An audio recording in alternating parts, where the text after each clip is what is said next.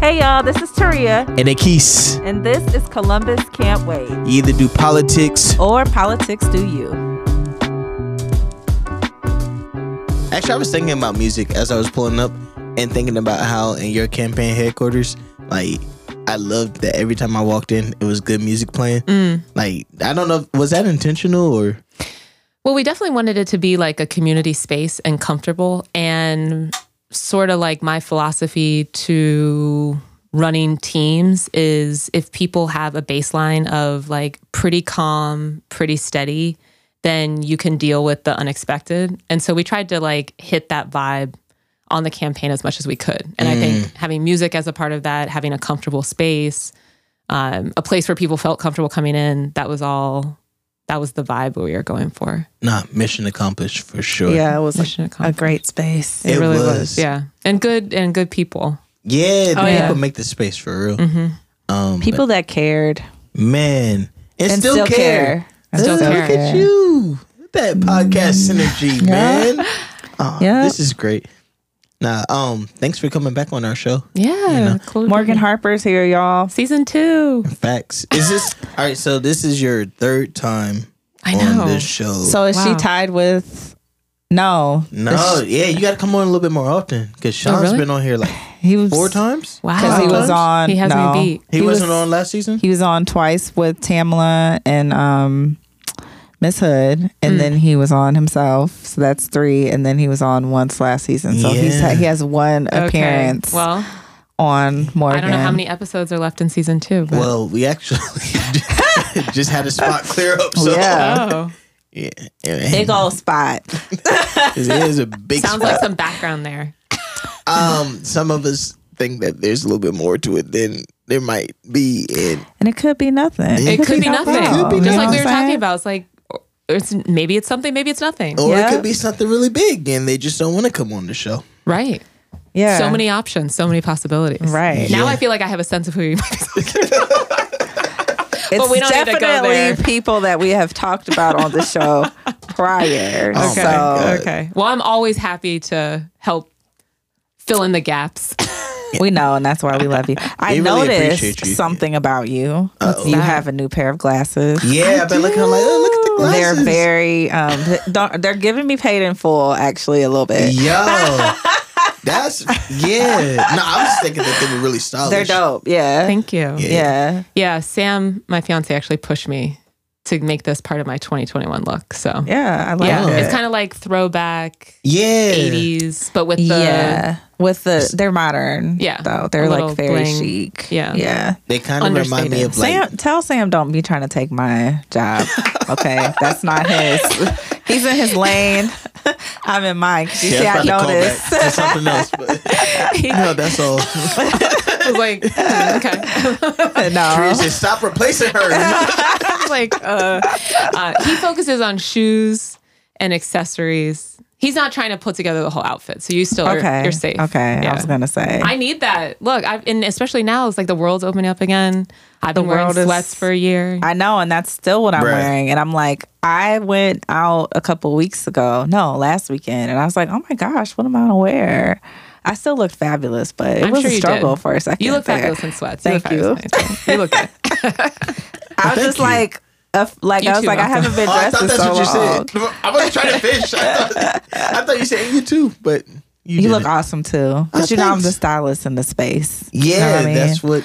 But I thought I lost it because, like I said, I've been wearing sweats for the last since COVID started. I've been asking Taria to style me, and she just says He has never asked me that. I've asked he at has least 5 not times. ever asked. Have you ever been styled? no. And that's why I Okay, you want did her to ask be for our photo shoot. Yeah, and Okay, she but I said- need more advance notice. It was like 2 Styled months. too? It was like 2 No, months but before. listen, because I had to get dressed and you had to get dressed. But if I had known like in the beginning that you wanted me to pick out your look, then I would have like been I sent her Johnny like on the 6 pictures. But it was not months. It was not It weeks was. before. We talked about it during the okay, retreat. well, I'm gonna pull up the receipts. Oh my god! Okay. I'll let y'all figure that out. Jesus Christ! Morgan's like, here we go. Right? No, thanks. No, you She know, knows how we honestly, are. Yeah. This is how our conversations go with you because we feel like you're like a part of the podcast family. Yeah. you She's know, like family. It's been cool to see it grow, and I like this focus in this season on similar topic for every episode. So Yeah. When we first started it, we knew that there were conversations that needed to be had, just about politics and really the way that the city was, the climate here. But after the first season was over, when we decided to even cut it off and take a break, like we really like focused in and said, all right, what if we put a little bit more concentration and intention on it? Yeah. And I think that we're going to do that like moving forward. That's great. Yeah, we're gonna I have like that concept. 10 episode seasons and then like the next one's going to be about something completely different. Yeah, that's good. And taking breaks is good too. So. Man, and necessary. Yes. Yeah. Yeah. This has been a long season. It has been a long season. It's been a long year. Yeah, it's been already a long 2 years if we keep tallying. Facts. I know. So- It's like, how much more can we? Endure. Yeah. I don't know. Hopefully nothing else. Yeah, please Not don't like- invite anything else. Not likely, but You guys see the hopefully- locusts are coming. I didn't. I Well, I not didn't the see locusts, that. Cicadas? yeah, same thing. Are right? they? Oh, I don't know. No, That was they're a not, Bible but- reference. Yeah, because no, they Locust said sounds scary. no. It's like Very 7 billion Bible. of them. They said Yeah, that's what someone was talking about that today. just like flying around. It's like what else can you add to the mix? It does feel like we're approaching just like an ongoing march to a breaking point. And but yeah, anyway, we're not going to go too low, Yeah, right? facts. Or actually, we're just going to keep going. All I'm doing is waiting for Biden to forgive these student loans. Man. It ain't happening. Well, is my it? old boss is in charge of that now. I saw that. Richard Cordray. Yeah, Yeah. So we'll see what he gets up to. That made me feel a little more optimistic. Yeah. About it. I mean, he definitely knows a lot about the issue. So would his first course of action be to like? What's the first thing that he is slated to do? As it relates to that. I mean, his main charge, as reported in the media, like I haven't had direct conversation with him about it, but is to figure out an administrative way to address student loan debt. Nice. So not having to rely on Congress, doing something through the regulatory process. But I imagine an early step, I mean, it's going to be kind of tricky because, obviously he already knows a lot because he was at the Consumer Financial Protection Bureau, but this is a new role, it's a new administration. So probably early step is going to be like hearing from people. I mean, maybe they do like hearings or something about the latest state of play to then build the case for whatever strategy they want to implement, would be my guess. So we might Nice. hear a lot from him. What's his position? I forget the official title, but he's essentially going to be in charge of, he's like the director of the student loan office. Oh, So yeah. So it's pretty. it's a high up Important. role in the Yeah. Department of Education. Yeah. shout out to Ohio, man. What's your thoughts Shout out on to student Ohio. loan forgiveness? I'm Morgan? pro student loan forgiveness. Come on now. You know, Very clear know. during the paying no campaign. reparations. I mean, Yeah. I know. I Yeah. just wanted to ask. Yeah, no, I mean, I think it's been a burden put on our generation mostly, especially when I worked at Consumer Financial Protection Bureau. I learned how it was actually a multi-generational burden. The data is there for how many older people and senior citizens that are the guarantors on some of these loans. They're also trapped in debt. Yeah. And it's, the argument that usually gets put up against doing something about canceling debt is, oh, but we're just going to be like forgiving all these people that went to Harvard and they don't need loan forgiveness. It's like most of the people who hold debt, especially going into their 40s, who aren't able to manage payments in particular, it's not that because they've gone to Harvard Law School. It's because like people I met during the campaign, I think we might have talked about this, is like got a beauty school, associate's degree, and now they're going to be on the hook for $60,000 of debt, and they have an earning potential in a year of maybe like 30 to 40,000. It's like, how's that Right. ever going to add up? Right. And how's that person ever going to be stable? And this is, we don't even need to go, we can spend a lot of time going down this route, but just like how many problems in this country would be solved by people just having more money? Yeah. Absolutely. That's just the reality. I was thinking about that earlier because I saw like a tweet that said, if you just found $100 million, and what would you do with it? Like, would you return it or blah, blah, blah? I was like, first, I would say, God always comes right on time. like, thank you. But then, like, I was just being honest, like, all right, what would you do if you had a suitcase of $100 million? And I honestly feel like I would just call people that I know and be like, come over. How much do you need? Like, if money was on, how much money? And just give it to them. Yeah. It's like, bro, Right. like, so And half many of those problems people would be would need their solved. student loans paid. Right. Bruh, student loans I paid. would. If you find it, call me. You'll be one of the first people I call. Please. You know what I mean? Like, Yeah. I would build buildings like, like I would just put the money back into the community because so many problems would be solved if we just had more money. Exactly.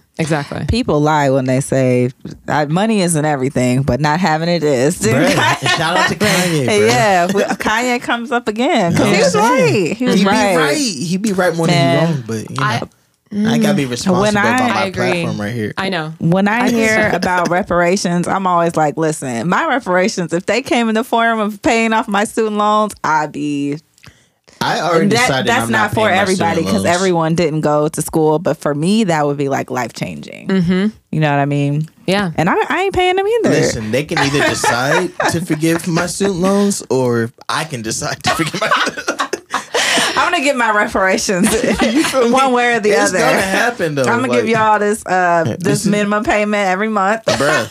And if only you knew. Never mind. Let me be quiet. I'm like, Yeah, I'm not endorsing or or not. This is what it is. dissuading from this approach, but yeah. So, Morgan, Columbus Stand Up. Yeah. Y'all have been doing a lot in the community. Yeah. a lot of people ask you like, once you're all right, so what are you gonna do? You just gonna disappear? You're gonna go back to the East my Coast or whatever? goodness. It's She like, did not. Nah, Yeah. I'm still here. Dog. I remember a conversation we had early on where someone I think had reached out to you and was like, "See, she's gone. It's been Yeah. a day." She said nothing, and you were Yeah. like, "Give her a day." You know? She's still here. Yeah. She's It's here really with her interesting. Midwest kids. Yeah. Vote sweatshirt on. Oh, so you really Shout are out to from Midwest Columbus, kids. That's another thing that came up. I was maybe a You're couple weeks not a ago where mole, someone are was like, you? "She's not really from here." Someone had mentioned that, so I was like, "This is so funny to me." It's like, where does this come from? It's like, you want to talk to my mother who's lived in the same house for almost 50 years, and I don't know. I did hear that, Morgan, and You've heard that before? Yeah, someone Recently? said no. Back Oh, when back they were in- back campaigning, in. and somebody was Yeah. like, "She's not." I mean, she's not even from here, and I was like, "Is this Mean Girls? Like, what's going on?" It feels a little like that, but it's just She doesn't so, even go here. It's like, we've never heard of her. It's like, do you know 2 million people who live in this? It's like, Bruh, there's a lot of people that live in Columbus. A lot like of people that 14th live in largest Columbus. city in America, you know. well, and I think that's always informing my approach because, yeah, I'm not somebody, for purposes of Columbus, Ohio's, right? Like I think I'm you're not somebody. connected to, well, thank you. You're welcome. But, like I didn't grow up connected to like a super political family. There's no reason why you would know my mother, my brother. It's like people have just been Right. living their lives working. You And, were mentored into and we're usually the somebody. people that are not represented, you know? right.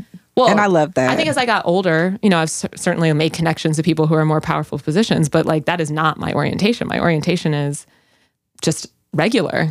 But that is very very indicative of the way that Columbus politics can work, is that people that you see, that they know somebody or have been groomed by somebody, They or were they're vouched part of by a family somebody. Right. Yeah. that has been in government for, generations. And Generations, so yeah. you coming along, it's like, of course people are going to be Yeah. Yeah. suspicious because they're like, well, we haven't heard that name. And that's how Columbus politics works. Right. Like, It's like, you well, have maybe we to- need a new approach.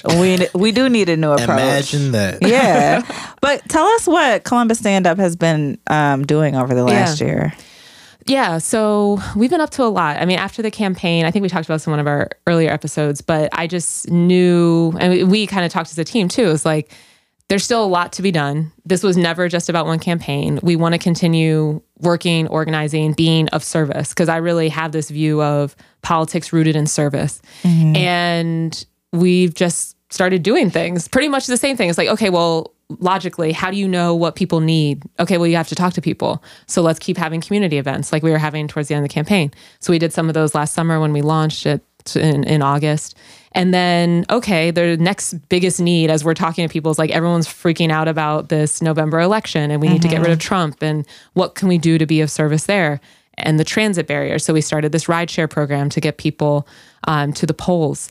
And then also hosting different, online forums, trying to get more people involved in different issues that are usually inaccessible, like trying to get some of the climate groups connected to like the alphas, for example, and like making that connection of like everyone should care about climate justice, moving the rideshare program to be about getting people to vaccines. When we started looking around at the beginning of the year, it's like, what's the biggest need? It's going to be getting people vaccinated. Transit barriers still exist. We can get ahead of this. Did you see that Biden stepped all over that earlier today? Do not even get me started I was on... like, you gotta be fucking me, bro. Well, I didn't have see it. Okay, so Biden today announced a partnership with Uber and Lyft, which is infuriating because they have, as I hope a lot of folks know. I mean, first of all, when I talk about certain companies, I always want to distinguish between individuals who are working for that company or using that company. I'm not critiquing that because individual behavior will not solve systemic issues. But systemically, as a business model, they are problematic because they exploit labor and they don't give enough money to the people who are really making their business model possible. And so to see our federal government signing up to provide free rides to vaccines, depending on a gig economy company like Uber and Lyft, is troubling, especially because Uber has been raising money from the public to support the rides program that they had already launched to get people to vaccine. So I'm like, please God, tell me they negotiated a contract that's forcing Uber to use all of the money that's been donated by the public before our taxpayer dollars are paying money to Uber, this exploitative company. Wait, so they had like a GoFundMe already? Uber created its own GoFundMe. When they launched that they were going to be doing a Rides to Vaccines program, which was a couple weeks ago, they're like, and if you want to help support your community nationwide, get vaccinated, please help. Don't press here, where people can do individual donations. And you're like, you all are $1 billion company. Yeah. Like you can... It's ridiculous. Not even...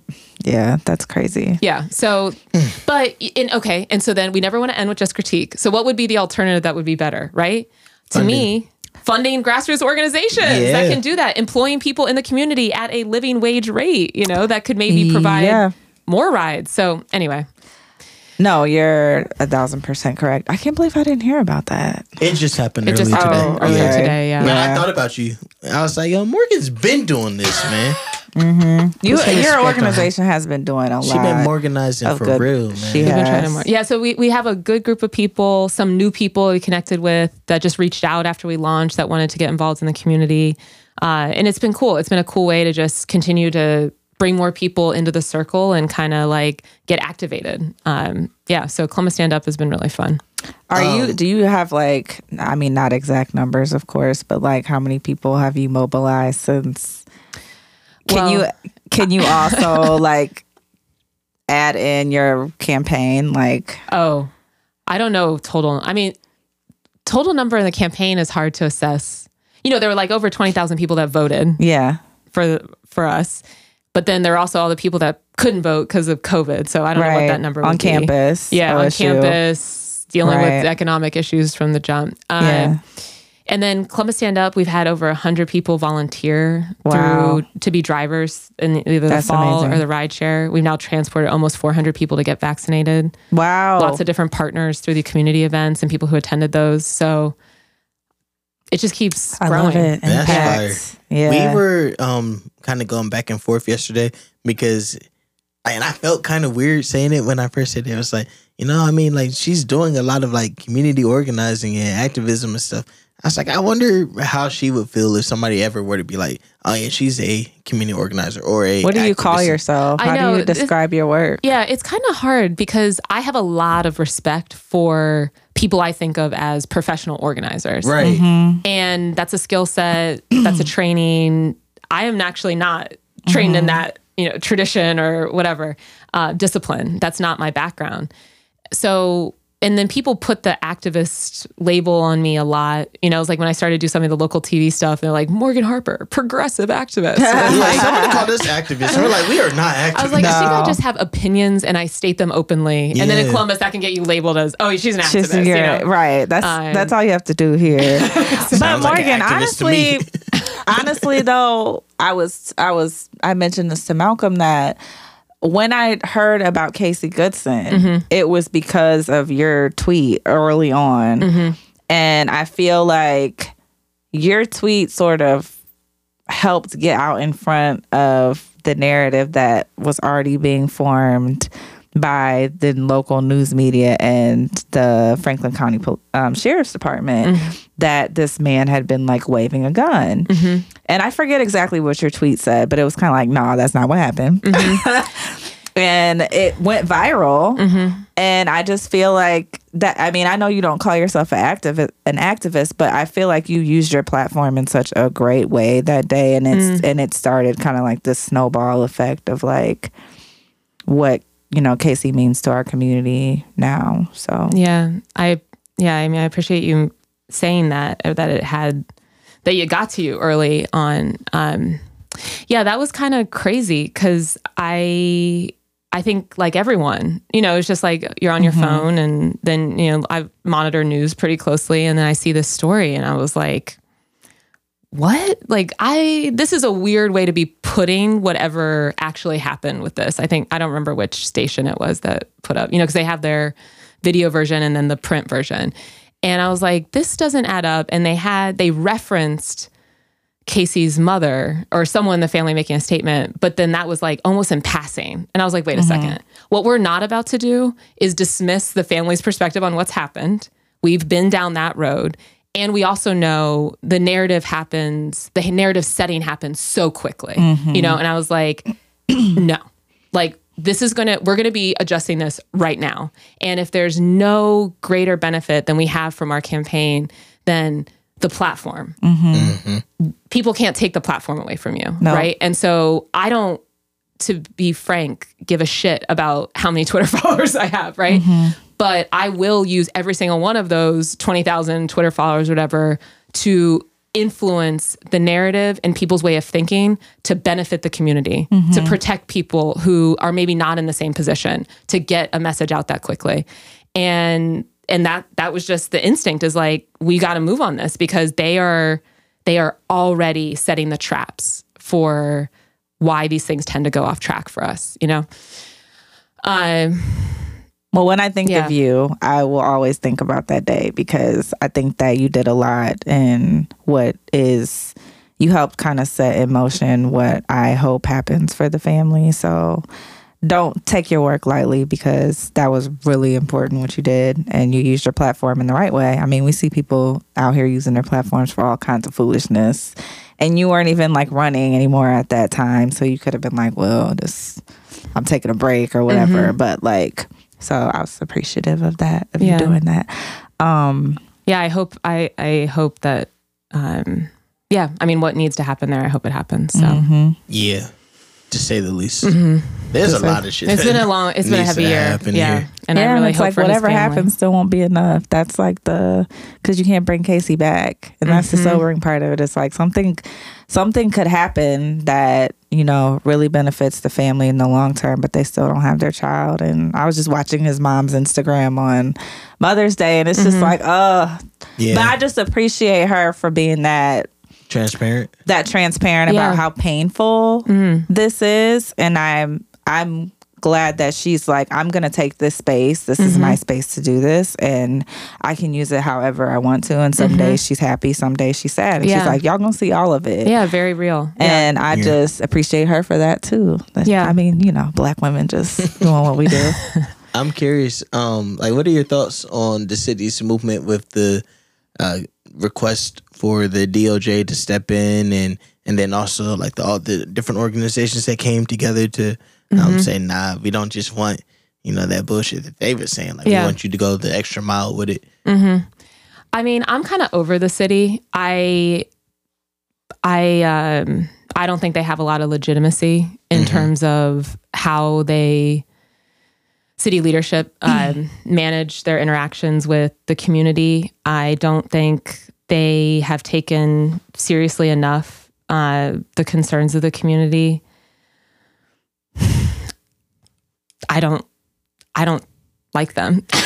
Yeah. Do you get pushback for being like honest about how you do you experience, for lack of a better word, consequences for being honest about like how you feel about city government and how they're not operating in the best interest of the people? It's funny. I don't really hear from people directly. I think maybe the people that would be critical of that don't reach out to me. I don't know. I hear from people that are grateful in using the platform for, trying to advance the community's interests. And I should say, I mean, it's not that I have any personal issues with anyone. And I say I don't like that.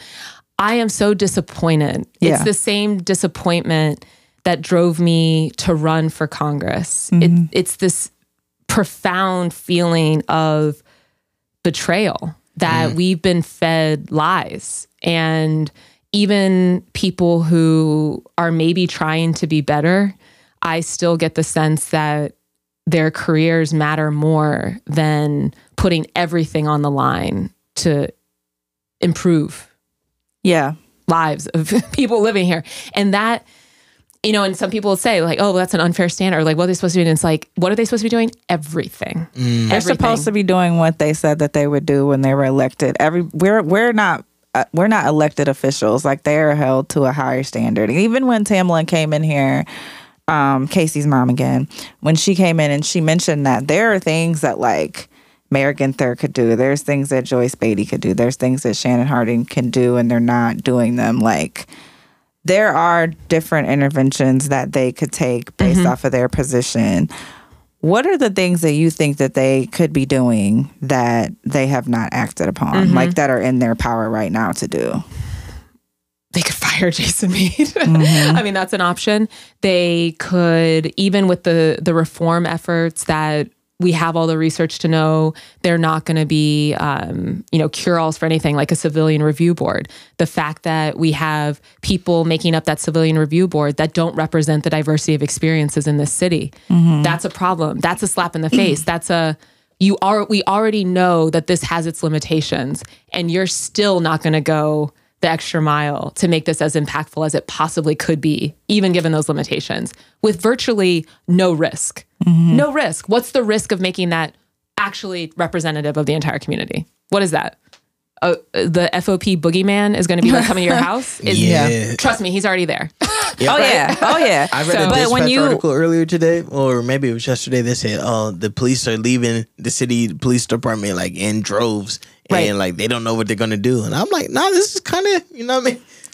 Let your feet do the talking. I mean, if this isn't for you, then it's not for you. If putting this community safety first isn't what you're about, if being part of a department, and this is the other thing, because I have a lot of very passionate views about this. Because the other thing that people like to say is like, oh, this is divisive. Oh, this is too much. This is pulling us apart. One, we are apart. And also, if what's keeping us some fake form of unity is hiding the truth, then what are we talking about? What right? are we talking and actually, about? And there is a style and there's a style of leadership where you can be very honest and also bring people together. So that's what I'd like to see from elected officials is like, we're not saying that you cast aside, an entire set of the population. No. But you lead with honesty. You lead with what outcomes we're trying to pursue. You bring people together. You clearly communicate about those things. And that's how that's how you're honest. You earn trust. And then you actually have the legitimacy to implement change. But to me, it really is. I mean, I said this the other day, and it's like, it's just all too little too late. So I would distinguish anything coming out of the city government at this point from community-led efforts, like the letter that we submitted to the Department of Justice, asking for the pattern and practices investigation. That's a community-led effort. I don't know the time. The timing's interesting that those happen, right back to back, whatever. But it doesn't matter. The community speaking, and as long as we continue to lead, we will see better outcomes than what came before. Because to me, all of the characters involved have already shown themselves to not be about this for real. Tara, earlier when we were talking about the warrior mindset, like it was kind of speaking to this right here. And I was, Facebook memories is Facebook memories. What is it? 2008? No. It's for me. Like I saw something that a project that I worked on back in 2017. It's called Change Starts Here, and it was a campaign just to say like change starts with you, like in your community, like it was kind of bridging the gap between police and the people. And I mean, I kind of felt uneasy even as I was working on it. I was like, open mind and so on and so forth. Now, 4 years removed from that, like I could see how that is misguided. It's a misguided effort because, like, I mean, I'm at a point now where I don't think that the way that we police is like. I think we need to abolish the whole system and stuff, right? And it's like, all right, I'm acknowledging that something that I actively participated in, something that I supported in the past, like I was wrong in that. And now it's about completely undoing all that and then also working towards a real solution. What's to stop any city leadership that has, quote unquote, like shown themselves from having I don't want to say a similar realization because I don't think that that's a fair characterization of it, but to like say, all right, I was wrong and I didn't do enough before and I'm acknowledging that I didn't do enough before. So now I want to do everything right from here moving forward. Well, that requires, one, that clear acknowledgement to happen. I don't know if I've seen that really clearly facts. acknowledge. Okay. Right. Then 2, actually changing behavior moving forward. Okay. Not just with platitudes, not just with photo ops, but with actual policy. Like you're going to go to the mat for policy changes and continue to keep the community updated on what's going on. So what that doesn't look like is supporting legislation and saying, qualified immunity, it's in, it's out, we don't care, which is what we heard from Clyburn today or yesterday, one of our fearless Congressional Black Caucus leaders in I'm Washington. so over the CBC, man. Yeah, it's like, who are you for? And if not for this at the last phase of your life, or at least of representation, right? Then what are you? Like, what are you about? And the answer is nothing, or certainly not about the community. And even from a pure negotiation perspective, what bad strategy? You're going to go out there and be like, oh, yeah, we don't really care that much about qualified immunity. So Republicans, let's just see what shakes out. What? That makes no sense. No sense. Who do we need? People like Cori Bush, for example, who are saying, I'm not going to vote for something if it doesn't include qualified immunity. Line in the sand. Why are people so afraid to put lines in the sand? Because they're scared of losing. And they're also scared of opening themselves up. Like qualified immunity, and this is something I learned, it protects police officers, but it really protects everybody in government, like from any wrongdoings that they may be doing too. Right. They might be opening up themselves if they're, got their hands in the cookie pot too, Yeah, but we're willing to see people die. No, I'm not with you. Yeah. I'm with you. I'm not with them. You're just saying I'm pointing it out why they might have their intentions. Right. Well, I don't know if I really want to expose myself that way, And you know what I think this actually gets at? And they have to change their donors. Yeah, that too. It's like we have a really individualist way of approaching life in this country. It's and wild. we've been trained to think about ourselves. People don't Potentially even about want to our wear a clan before. mask. Yeah, exactly. Yeah. And it's like we're actually living the potential logical end of that whole culture and mentality. It's not sustainable, right? It's like we can't always be in this protective mode, but why are we like this? Because we don't feel protected. Yeah. How about we just start protecting one another and let's see what grows from there. Imagine. That's what abolition is about. And I do see like a change in the way that people are looking at the world, though.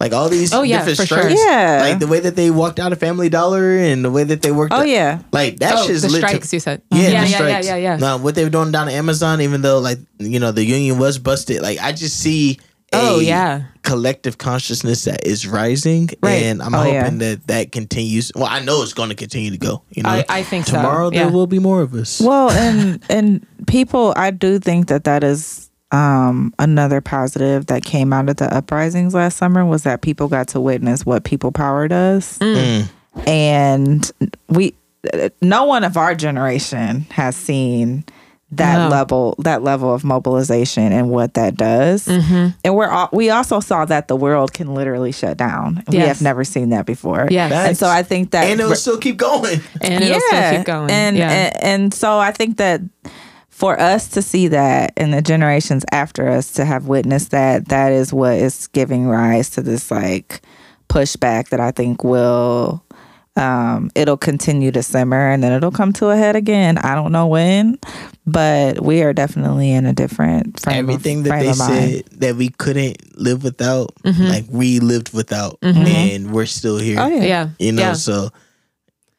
Yeah, and you can't turn off that kind of awakening. I mean, that informs, especially if you're younger than we are, that informs your whole worldview. I think at our age, how we will just operate in different management spaces we're in, or politically. It's like once people realize they have power, the world opens up. And I do think we're at, again, the end of this period where, the U.S. has always had a very, very individualist streak mixed in with a strong discriminatory streak, right? Yeah. I think a lot of it accelerated, especially economically, in the 1980s up till now because of changes in regulation and really just giving corporations a free-for-all. And I think the state of Ohio has been one of the worst examples of exploit our people, our resources, take what you need, retire to Florida. Thanks for playing. And like we're hitting the end of that. And people are like, wait, I'm going to do all the work and you're going to be okay. And you're not even going to care, right? I think there used to be some pretending at least that we're going to try to provide a little bit of stability. But now it's just like raw greed, raw power. And I don't think people are going to stand for it in the same way. And people aren't standing for it like actively. And we shouldn't, as we shouldn't. And the more people, I think, you know, it is that somewhat cliche phrase of like multiracial, multi-class coalition, the more people that also maybe are in a more stable position, that are a little more affluent, that are also advocating for this in combination with people who are, you know, maybe earning lower incomes, you can't fight that because the majority, we are us, right? We are the majority. Right, and if we also then start dictating policy, which is continuing to happen more and more, especially at the federal level, we win. Yeah, we wanted to ask you too about, we know that you have a breadth of knowledge on the federal level. And so we know that with the community asking for the DOJ to come in and investigate Columbus Police Department, that would, I think, require a consent decree. Can you explain to our listeners what a consent decree is and like how it has worked in other cities or maybe has not worked? Yeah. So, I mean, how it works in this, you know, the criminal justice, that's not exactly my area of expertise. So Sean would definitely be the best. You need to bring him back on if he can beat me. Yeah, because that wasn't going on when we had him on. But bring us both on. Yeah. But I mean, as I understand it, right. And what we were requesting is like this pattern practices investigation to really focus on the police department, what's going on in there. That could result in a lawsuit like what happened in the late 90s, early 2000s, where the federal government will file a lawsuit against the department. And as a result of that process of the lawsuit, unlike what happened in the late 90s, early 2000s, where there was this settlement that the city advocated for, there would be a consent decree. And a consent decree is like legally binding document that says you have to do, you know, X, Y, Z, change these different practices within the department to address these issues. And then there will be someone who's paid to monitor that that's actually happening. So essentially giving not complete control, but, you know, like a very involved role for the federal government into guiding the implementation of those changes. And consent decrees happen, you know, in all sorts of different areas. But it's unique to have them, the DOJ, that power was taken away during the Trump administration. Now it's back with Biden in charge, and it's somewhat novel, you know, in the last couple of decades to have them in the context of police departments. Wait, you said it was taken away in the Trump administration? Yeah, they made it much more difficult for the DOJ to pursue these types of investigations that would result in consent decrees. So they're not a panacea, right? It doesn't mean you have a consent decree and we solve all policing issues, but it shines a pretty bright light onto the department and then forces things like new training, de-escalation, and you know, as I read about it, that, you know, it can really help to lead change in the culture of departments. Yeah, and it's not an end all be all, right? Because Oakland, they've had it since the 90s. That's what they've had it for a long time. Yeah, and they still have it. So like it's like we get it. Well, let's say if we were to get it, that doesn't just mean that all of our problems are going to go away, but it is like forward progress. Yes, definitely. Are there other I know there's some other departments. Cleveland has one. Yeah, and they've actually seen improvements. Baltimore has one. So yeah, they've become more common. But no, not a guarantee, but an important step forward. And I think, you know, the coalition of groups which Columbus Stand Up signed on to, but there were a lot of groups, Black-led organizations in particular, that were asking for the investigation. It's this acknowledgement that we don't totally trust the city to do what's right in this moment, right? And the city's had a lot of chances. So there's this resource available from the federal government. Let's take advantage of that and get them into the department to accelerate change. And the timing of Mayor Ginther's announcement of the review is the reason why the community doesn't trust them, because that to me didn't feel like a coincidence at all. It felt like him trying to get out in front of the community. So that would be my take too. Yeah. Are there other federal interventions outside of a consent decree that you know of that could like curb police violence? I mean, to me, it's federal legislation. And that's where, you know, we were talking about qualified immunity before. Getting a bill passed that would actually include some of these reforms that then would apply across the country would be very impactful, right? And Biden has said he's committed to seeing that through.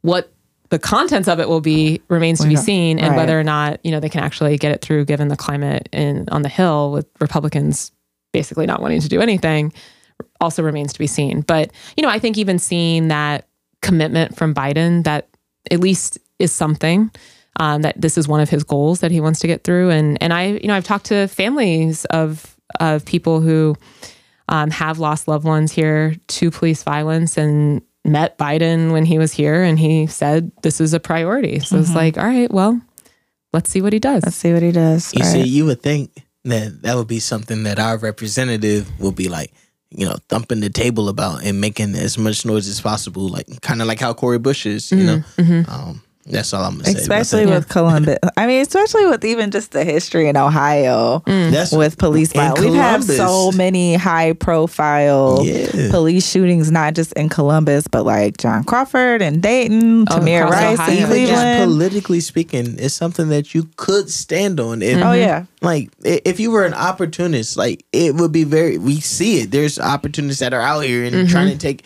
advantage of the pain. Like, you have so much political covering to be able to address this issue. I don't understand why it's not being more aggressively pursued. It's a great question. Maybe another interview. Maybe we need another guest. Hey, we can send an invite out to her. Hey, listen, I am all the way here to have. I'm okay with having Beatty sit across from us and talk to us. I think this is how we get answers, though, right? These are all fair questions. This is the community's role. This is another part of Columbus Stands Up's mission, is the accountability. We need to be comfortable in asking our representatives the tough questions directly. That is not mean. That is not inappropriate. That is actually our duty as people living here to make the government work. When we stop doing that, the government's not working. I would love to do it, but a part of me just feels like we're going to get more of the same. And that's just going to be, I'm going to be like, I spent 2 hours doing what? Like, that's my biggest thing. It's not, it's, I would love to do that, but I don't know. But yeah. Is that a challenge? I mean, but I think even that's been one of the changes of the past year too. Don't y'all think? Like, just the level of comfort with calling out power. People are getting like fed up, and we're seeing more people come out and say what is really going on here.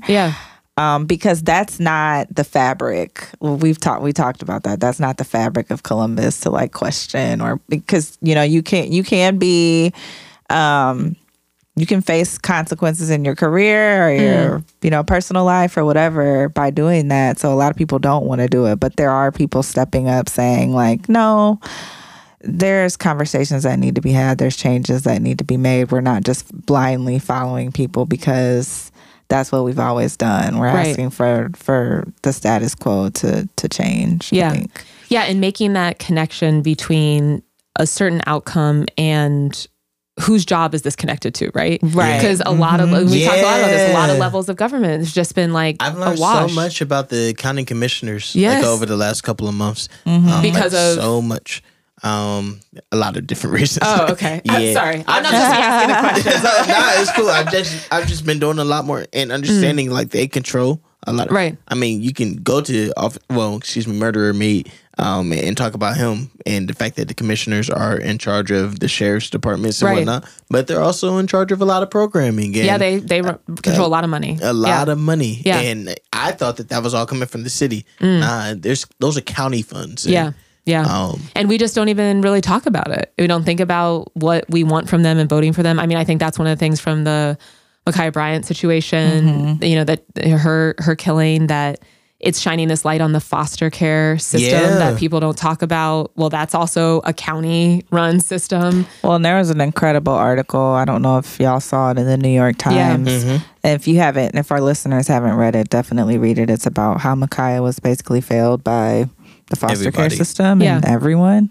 But I mean, it's great for me to see organizations sort of like compartmentalizing and stepping up to hold different spaces in our city government accountable. So like, we're going to focus on this and y'all focus on this. It's like, put your foot on all their necks. Like, Right. and we're all going to work together Yeah. to do that. That's what I love to see. That's definitely going to be a season of Columbus Can't Wait. I don't know when, but I know that we're going to and really just scrutinize all the different parts of like city government and see where the power that actually relies at, you know? Yeah. Well, that's one of the things I was referencing earlier. I mean, different policy topic entirely, but getting some of the climate organizations, working with them to get organized and ask questions about the city's climate action plan. Like, that's not something that we normally are talking about every day, but that's a big deal. That's a plan that's going to apply for at least 10 years. And we should be paying attention to that. We should be asking questions. And Climate we should be justice applying is that racial pressure. justice too. Yeah. Maybe that needs to definitely be one of our seasons, because I don't Yeah. think a lot of people understand it. Yeah, I don't facts. think so. I Yeah. didn't realize like in black neighborhoods, like they just don't have any green space, and like the air is it's dirtier. Like, It's, Right. worse quality of life. yeah, Yeah. just And it's the by air that design. you breathe. Like Yeah. you can't even Yes. breathe while black. Right. Yeah. Nope. And it's literally by by By design. design, yeah. Yeah. One of the questions that I have for you, I mean, you kind of spoke to it a little bit, but in the last couple of months, year, I don't really know what timeline. Like, I know. What day is it? we've been doing a lot of just discovering more of the underbelly here in Columbus, and just like seeing things that have opened up our eyes. And is there any realizations that you've had that have been like really eye opening, or like what have you learned about Columbus? That's a good question. What have I learned about Columbus? I mean, in some ways, I think what I felt like I knew about Columbus has been reinforced over the past year, both good and bad. Okay. On the good side of things, I do think this is a place of people who a lot of people really want to do the right thing, which is interesting because in some ways it feels like such a disconnect from people who represent us. But real people, I think, will mobilize to help one another in a real way. When asked to do so. And that, take like our rideshare program. We started that I remember, I will never forget it actually, because it was just so organic. It was like, we're on a Zoom. We had a high schooler from Cristo Rey who had started interning and, volunteering with us.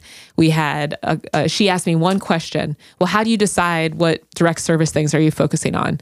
And then that just kind of got me thinking and scrutinizing, like, well, how do I just, like, what is our criteria? I was like, oh, wait a second. No, we should be starting from the place of what's the biggest need, and biggest need is vaccine, right? So then we go from there. And then we just started pulling in people with the skill sets, the resources to make it happen.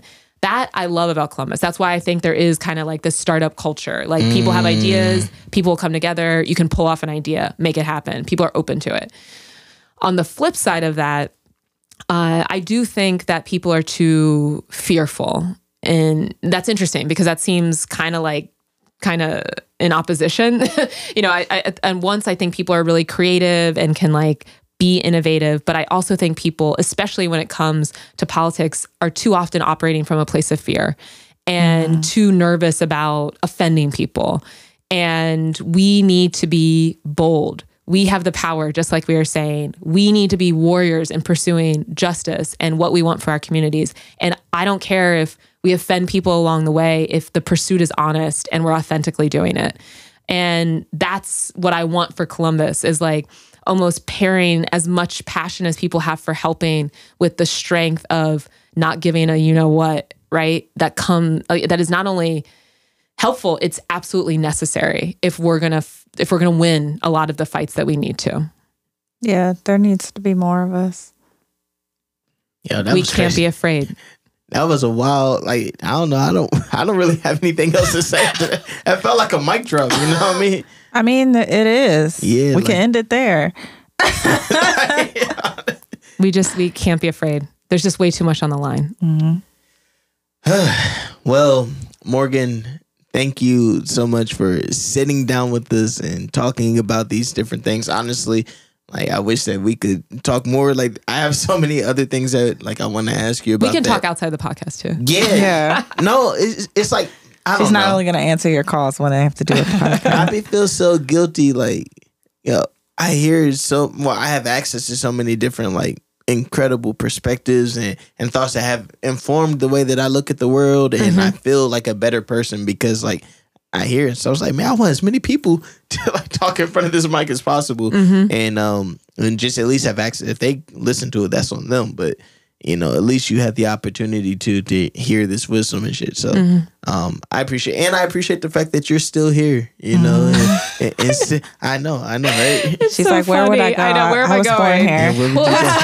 And even that, I can't believe you have family here. Right. Well, but there's like something kind of sad too about that perspective, right? Because it's like, are you like so insecure about being here that you would worry someone's leaving? You know what I mean? Yeah. It's like, where else would I want to be? I want to be here. All the best a lot of people, they want to leave. Or they're already, like, I hear all the time, like, I can't wait till I leave this place. I hate Columbus. I hear that all the time. You can just stay here and work with this. I mean, I get that, I get that perspective. I think it is useful, actually, to go other places, like, get skill set, come back. But for me, I always felt kind of homesick, actually, being no other place ever was going to be home for me. That's true. And I do think there's something about the community here that just makes it real. And a lot of other places just always felt like going through the motions. Yeah, it's authentic here. It's very authentic. Better or worse.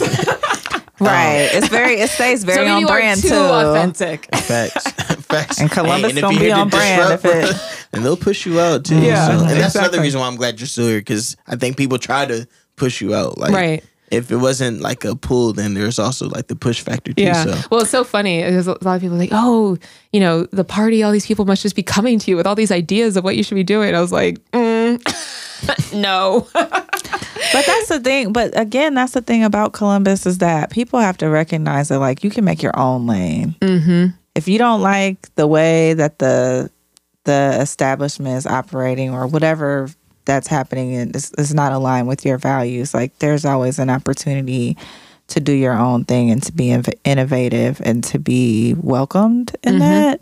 And I'm just starting to see that more and more. And I think that you're running for office like you did against someone who is an established politician, well loved in the community, was inspiring for a lot of people, because it says, like, just give it a shot. Just go for it. And you don't have to leave after it's over. Right. Like, you can still stay here and live your life and have an amazing life and make your own lane, and things will be fine. And I think people need to see that. Yeah.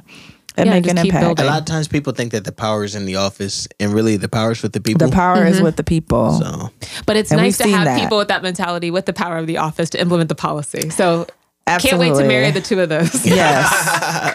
Yes. One day. Yeah. If anybody doesn't already know, where can they follow you at? So at MH4OH on social media, and ColumbusStandup.org is the website. And we're having a community and volunteer appreciation event. I don't know when this is posting, but it's on Saturday the 15th. So nice. Oh, not before then. Yeah, hopefully you guys came out. Call me for a t-shirt. Are you giving away t-shirts there? We are. Starstruck is making t-shirts, and we're having Lifestyle Cafe for lunch. Ooh. Vegan food. So that's Black owned, right? Yeah. Salute local, man. All right. Yeah. Shop local. Yeah. All right. Well, thanks, Morgan. Yeah. Thanks for having me. Thank you. Yeah. We'll be back soon.